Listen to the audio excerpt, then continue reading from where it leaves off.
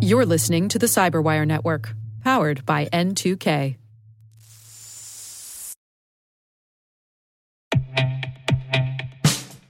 And now, a message from Cyberbit. Mastering cybersecurity is like mastering a sport. You build muscle memory through rigorous practice, then you train as a team to foster cohesion while operating under pressure. Like athletes, cybersecurity professionals thrive on hands-on simulation. But traditional courses, certifications, and open-source labs won't build you a winning team. You need Cyberbit. Cyberbit offers a hyper-realistic simulation environment for your SOC, IR, and C-suite to refine your skills, all using the market-leading SIMs, EDRs, firewalls, and WAFs they use every day. Cyberbit is offering Cyberwire listeners a free live-fire exercise. Sign up your team now at cyberbit.com/cyberwire.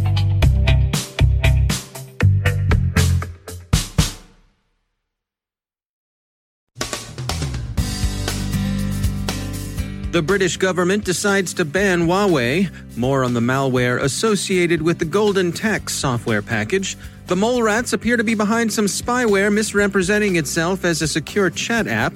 The Porphyx botnet is back distributing a new ransomware strain. The odd case of the Data Viper breach. Ben Yellen tracks a ruling from the D.C. Circuit Court on the release of electronic surveillance records. Our guest is Ann Johnson from Microsoft discussing her note at RSA APJ, The Rise of Digital Empathy. And SAP has a patch out. If you're a user, CISA advises you to take this one seriously. From the Cyberwire studios at Data Tribe, I'm Dave Bittner with your Cyberwire summary for Tuesday, July 14th, 2020. As expected, the UK has now banned Huawei from participation in its 5G build-out. This policy reverses an earlier decision to permit the company some limited role in non-core sections of the coming British infrastructure. In many respects, the decision represents an attempt at internal compromise. British telecommunications companies had worried about the cost of replacing equipment. The Guardian reports that all Huawei 5G equipment must be out of British 5G networks by 2027, and that no new 5G gear may be purchased after the end of this year. The BBC reports that Tory backbenchers remain unsatisfied. They want quicker action, but the decision represents a sharp setback for Huawei. According to Sky News, Huawei's UK chair, Lord Brown, has resigned. Researchers at Trustwave's Spider Lab have an update to its report on Golden Tax, a spyware-infested tax software intended for use by companies doing business in China. Their first reports concentrated on Golden Spy, and now they're describing Golden Helper, an earlier malware dropper embedded in Golden Tax. The Golden Helper campaign ran from 2018 through January of this year. Its specific objectives remain unclear, but its behavior suggests that it was up to no good. Trustwave says its research is continuing, writing, "We have not yet identified a sample of the final Golden Helper payload, taxver.exe. We do not know its purpose, capabilities, or IOCs." End quote. If you've got a sample, drop them a line. Bratislava-based security firm ESET says the mole rats, also known as the Gaza hackers, have resurfaced with Welcome Chat, an app that represents itself as offering secure messaging. It does indeed deliver messaging, but security, not so much. It's a spyware carrier by design. The app targets Arabic speakers in the Middle East. As ESET describes it, quote, "Not only is Welcome Chat an espionage tool, on top of that, its operators left the data harvested from their victims freely available on the Internet, and the app was never available on the official Android App Store."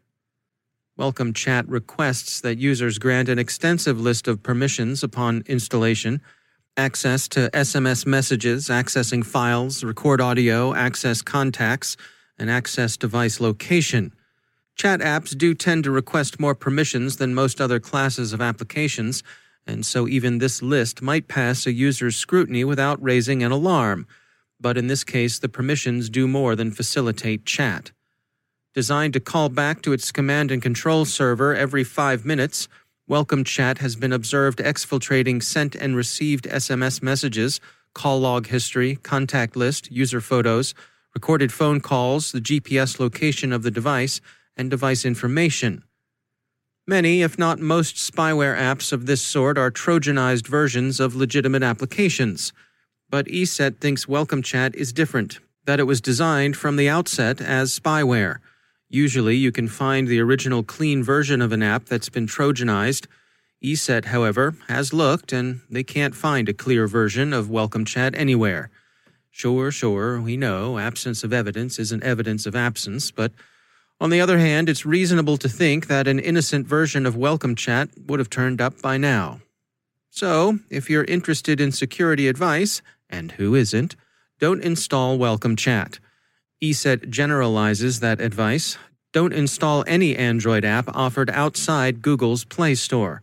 That's not an infallible marker of legitimacy and security, but it's far, far better than buying from the virtual equivalent of some guy's car trunk on the corner of Greenwood and North Avenue. Security firm Check Point warns that the Porphyx botnet is delivering Avedon ransomware. Porphyx had hitherto been best known as a distributor of sextortion emails, but it's now carrying more than implausible threat to email your friends discreditable screenshots of you during moments of private leisure. It had also been used to distribute Gandcrab ransomware, ZDNet notes. Its distribution of Avedon is accomplished with a phishing email that uses a wink emoji as its subject and carries a payload in an attached zip file. Apparently, it's working on someone, hard as that may be to imagine. Krebs on Security confirms that security startup Data Viper, which describes itself as a threat intelligence platform designed to provide organizations, investigators, and law enforcement with access to the largest collection of private hacker channels, pastes, forums, and breach databases on the market, has itself been breached. Possibly. The founder of Data Viper, Vinny Troia, says that the data that's been posted for sale in the dark web didn't come from his firm, but rather from the original hackers who are simply interested in discrediting him.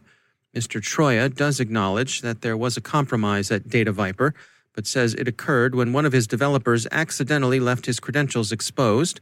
He blames the hacking group's Gnostic players and shiny hunters for the whole operation, and he describes their motive as personal revenge. One bit of alleged fallout from the Data Viper affair, ZDNet reports, is what appears to be a very large trove of personal data lost in the 2019 MGM Resorts breach. The tally of affected guests had earlier been put at 10.6 million, but if those who claim to have hacked Data Viper are to be believed, that number is an order of magnitude too low. They're advertising data on more than 142 million MGM hotel guests, and they're asking just a shade over $2,900 for the whole shebang. Ann Johnson is Corporate Vice President, Business Development, Security, Compliance, and Identity at Microsoft. She's presenting a keynote at the upcoming RSA Asia Pacific and Japan conference, with which the CyberWire is proud to be a media partner. Ann Johnson's keynote is titled The Rise of Digital Empathy.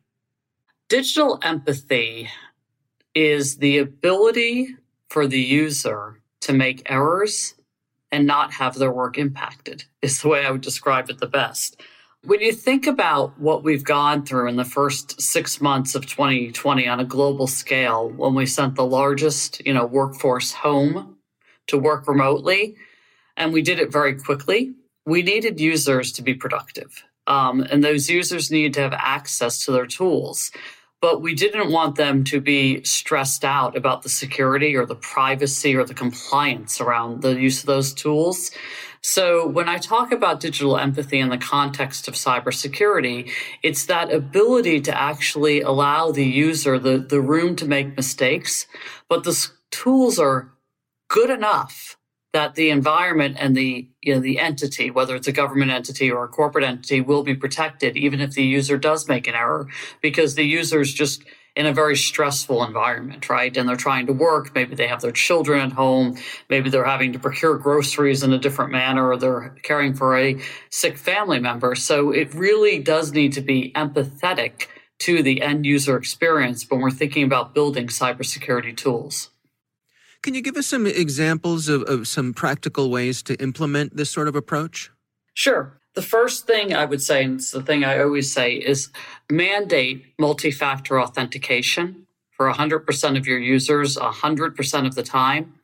This way, you remove the password in its entirety, right? So you don't have to risk the user clicking on a phishing link and giving away their credentials innocently because they didn't realize the link was a phishing link.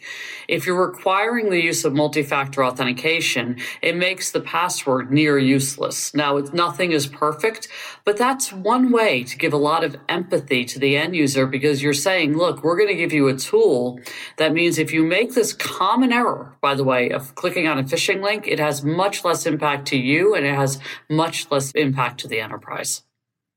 It strikes me that, as you kind of touched on earlier, the cybersecurity industry itself, I would say, if you listed, I don't know, their top 5 attributes, I don't suspect empathy would make the list.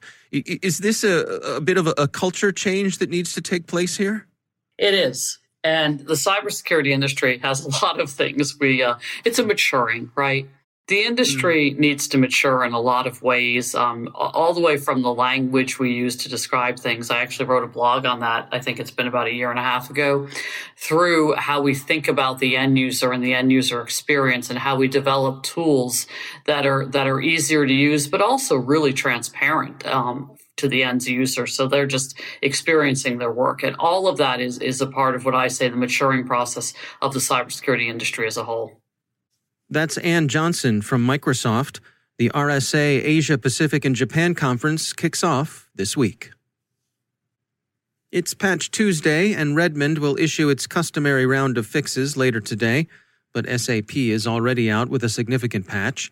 The issue, CVE 2020-6287, arises in the LM configuration wizard of the NetWeaver application server. Researchers at Onapsis discovered the vulnerability, which is reckoned a serious one. There's no evidence of exploitation in the wild so far, but CISA strongly recommends applying the patch as soon as possible. At least 40,000 SAP customers are thought to be at risk. Onapsis calls the bug Recon, that is, remotely exploitable code on NetWeaver. It opens affected SAP systems to an unauthenticated attacker who could gain full access to them. Onapsis writes, this includes the ability to modify financial records, steal personally identifiable information from employees, customers, and suppliers, corrupt data, delete or modify logs and traces, and other actions that put essential business operations, cybersecurity, and regulatory compliance at risk. End quote. Thus, Recon represents a serious threat to data integrity, security, and privacy.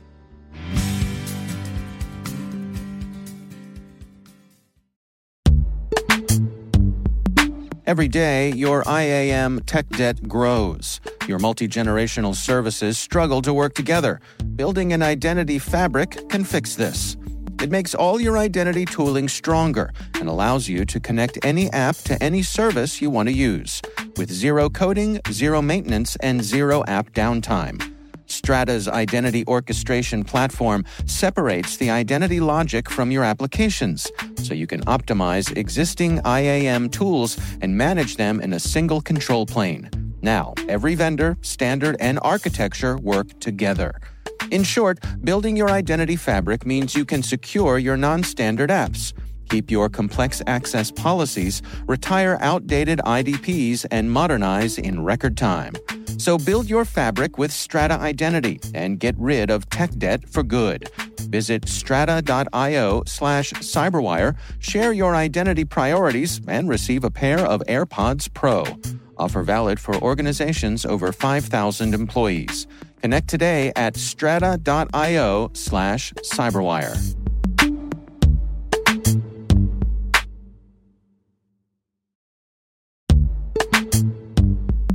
And now a word from our sponsor, Netskope. Netskope is a worldwide leader in SASE and Zero Trust. Its unified platform, Netskope One, provides optimized access and Zero Trust security for people, devices, and data anywhere they go. helping customers reduce risk, accelerate performance, and get unrivaled visibility into any cloud, web, and private application activity. To learn more about how Netskope helps customers be ready for anything on their SASE journey, visit netskope.com.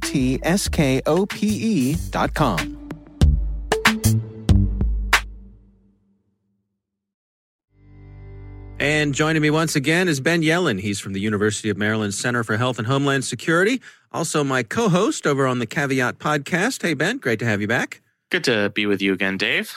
Interesting article came by having to do with electronic surveillance records. And this is a finding from the U.S. Court of Appeals for D.C. Unpack it here for us, Ben. What's going on? So the article says that the U.S. Court of Appeals for the District of Columbia Circuit ruled that a federal judge should unseal electronic surveillance records in closed investigations. So there are a lot of investigations where there's classified information on which surveillance tools were used. So whether it was pen registers, whether it was something obtained through the Stored Communications Act. And people who are interested in these types of surveillance methods want to find out, after the investigation has been closed, what types of methods have been used. There's a very enterprising reporter who works for BuzzFeed News. His name is Jason Leopold. You should follow him on Twitter because he is the FOIA king.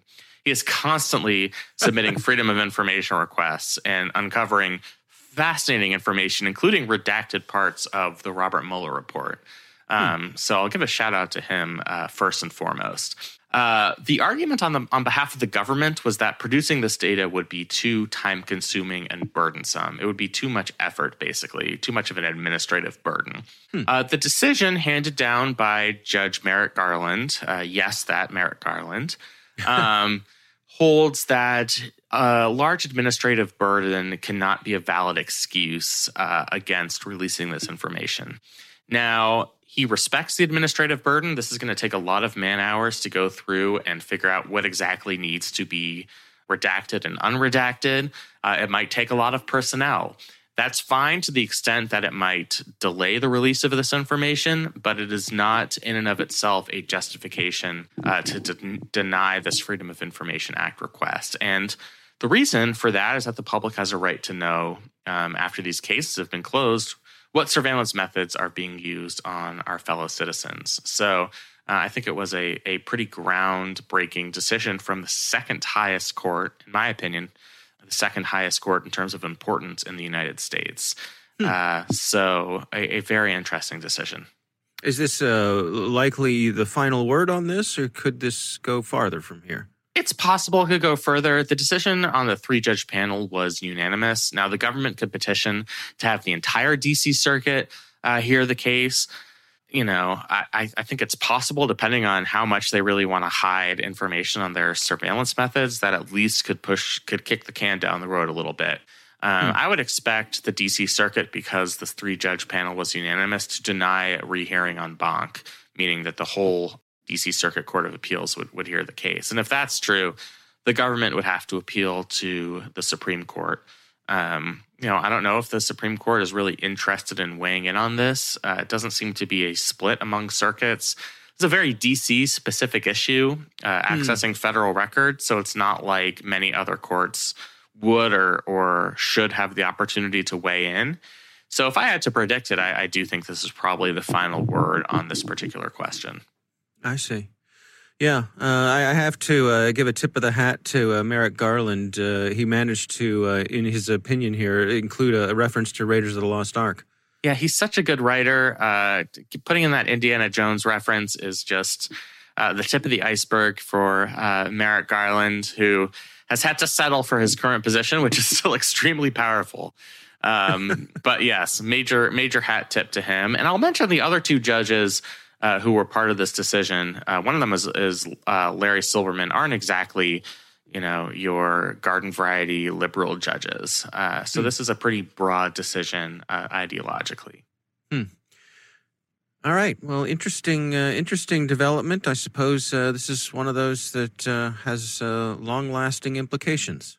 Absolutely. And I think we'll see fewer government agencies try to use the excuse that there's a large administrative burden when they're seeking to deny FOIA requests. Now, there are other reasons they can invoke to deny FOIA requests. There are a lot of exceptions in the FOIA laws, but it's going to be harder to use this particular excuse after this decision was handed down.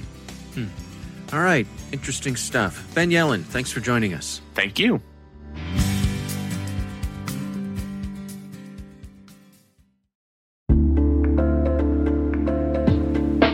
Are lengthy security reviews pulling attention away from your security program? With the largest network of trust centers, Vanta can help you streamline security reviews to win customer trust, save time, and close deals fast. Proactively demonstrate security by showcasing key resources like your SOC 2 or ISO 27001 and provide real-time evidence for passing controls. And when a security questionnaire is required, Vanta takes the first pass for you. Visit vanta.com/cyber to take a self-serve tour. That's vanta.com/cyber.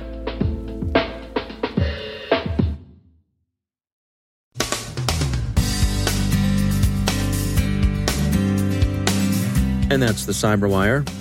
For links to all of today's stories, check out our daily briefing at thecyberwire.com. And for professionals and cybersecurity leaders who want to stay abreast of this rapidly evolving field, sign up for Cyberwire Pro.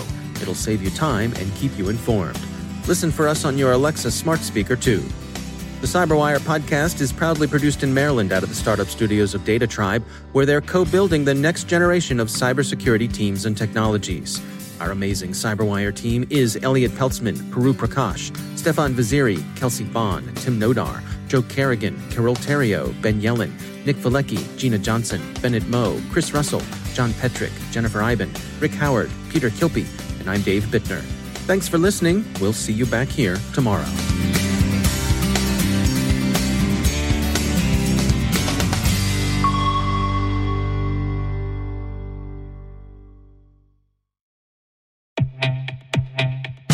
And now, a word from our sponsor, SpyCloud, the leader in operationalizing cybercrime analytics.